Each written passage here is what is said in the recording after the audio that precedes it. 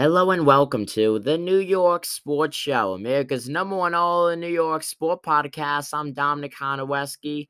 Today is a very sunny Sunday. It's May 8th, 2022. Happy Mother's Day to all the mothers out there. You have the New York Yankees in the middle of a doubleheader against the Texas Rangers, the New York Mets in the middle of a doubleheader against the Philadelphia Phillies, both teams with two separate storylines today. New York Yankees put one of the fastest players in the MLB, fastest player on the team, who's also the best at pinch hitting, pinch running. He could do it all. Tim Locastro, he's on the 10-day injury list with a back sprain, but with the kind of sprain he has, I can't pronounce it, but he could miss up to 4 weeks, which could just destroy the Yankees. Locastro, not the heaviest of hitter, to be fully honest with you. But if you look at his minor league stats in AAA, over 300.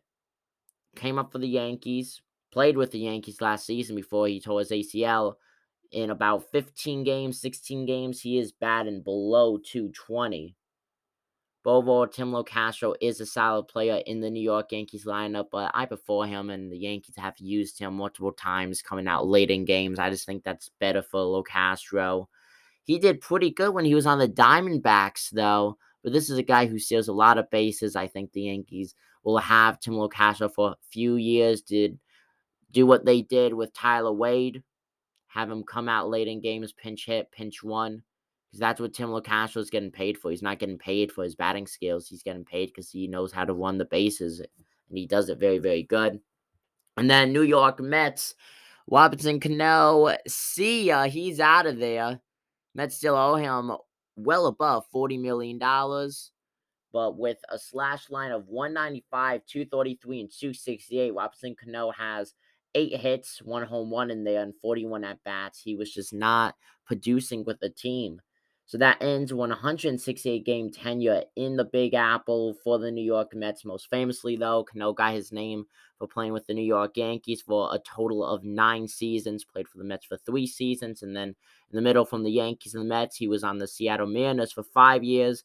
I don't think Cano will be signed by any team, to be fully honest with you.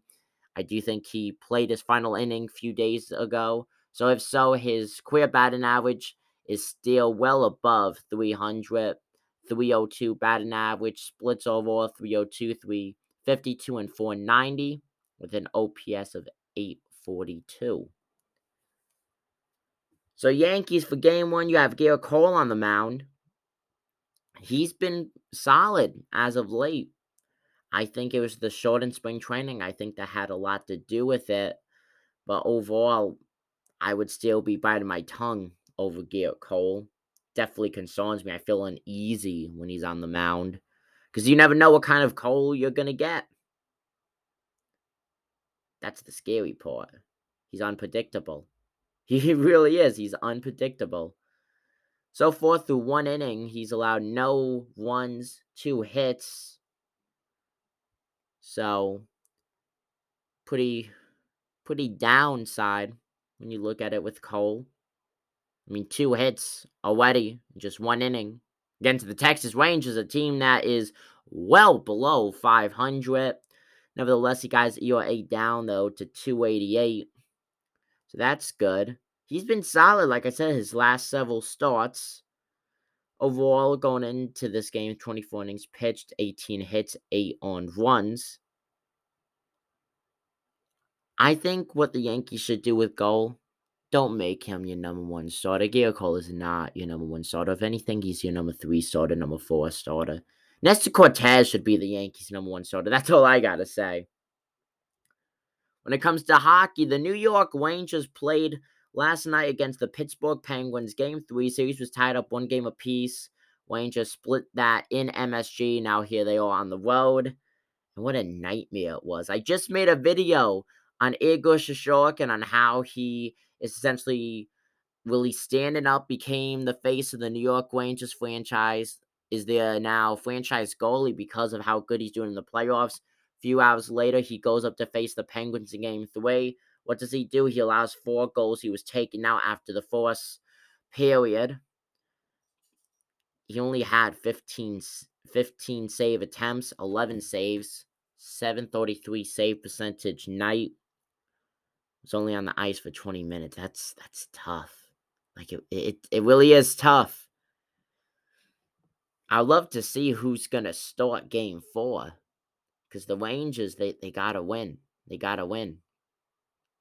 They are essentially in an elimination spot. They lost that game 7-4, so they were still able to put up 4 goals offensively.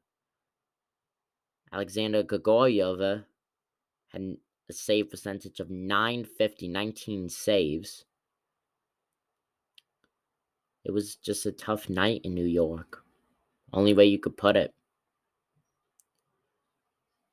I think the Rangers' biggest issue is just the inexperience. That's really the only way you could put it. They have a very young team. I think Shesterkin is going to be a great goalie, but this is the kind of game that you just cannot allow 4 goals in the first period. I don't care who you're going up against. I don't care if it's playoffs or not. You can't do that. Well, folks, let me know what you guys think. If you want to see daily content, video-wise, multiple times a day, perhaps, subscribe to our YouTube. That's New York Sports Show. I'm Dominic Konoweski. Everyone have a great final day of the weekend. Take it easy, folks.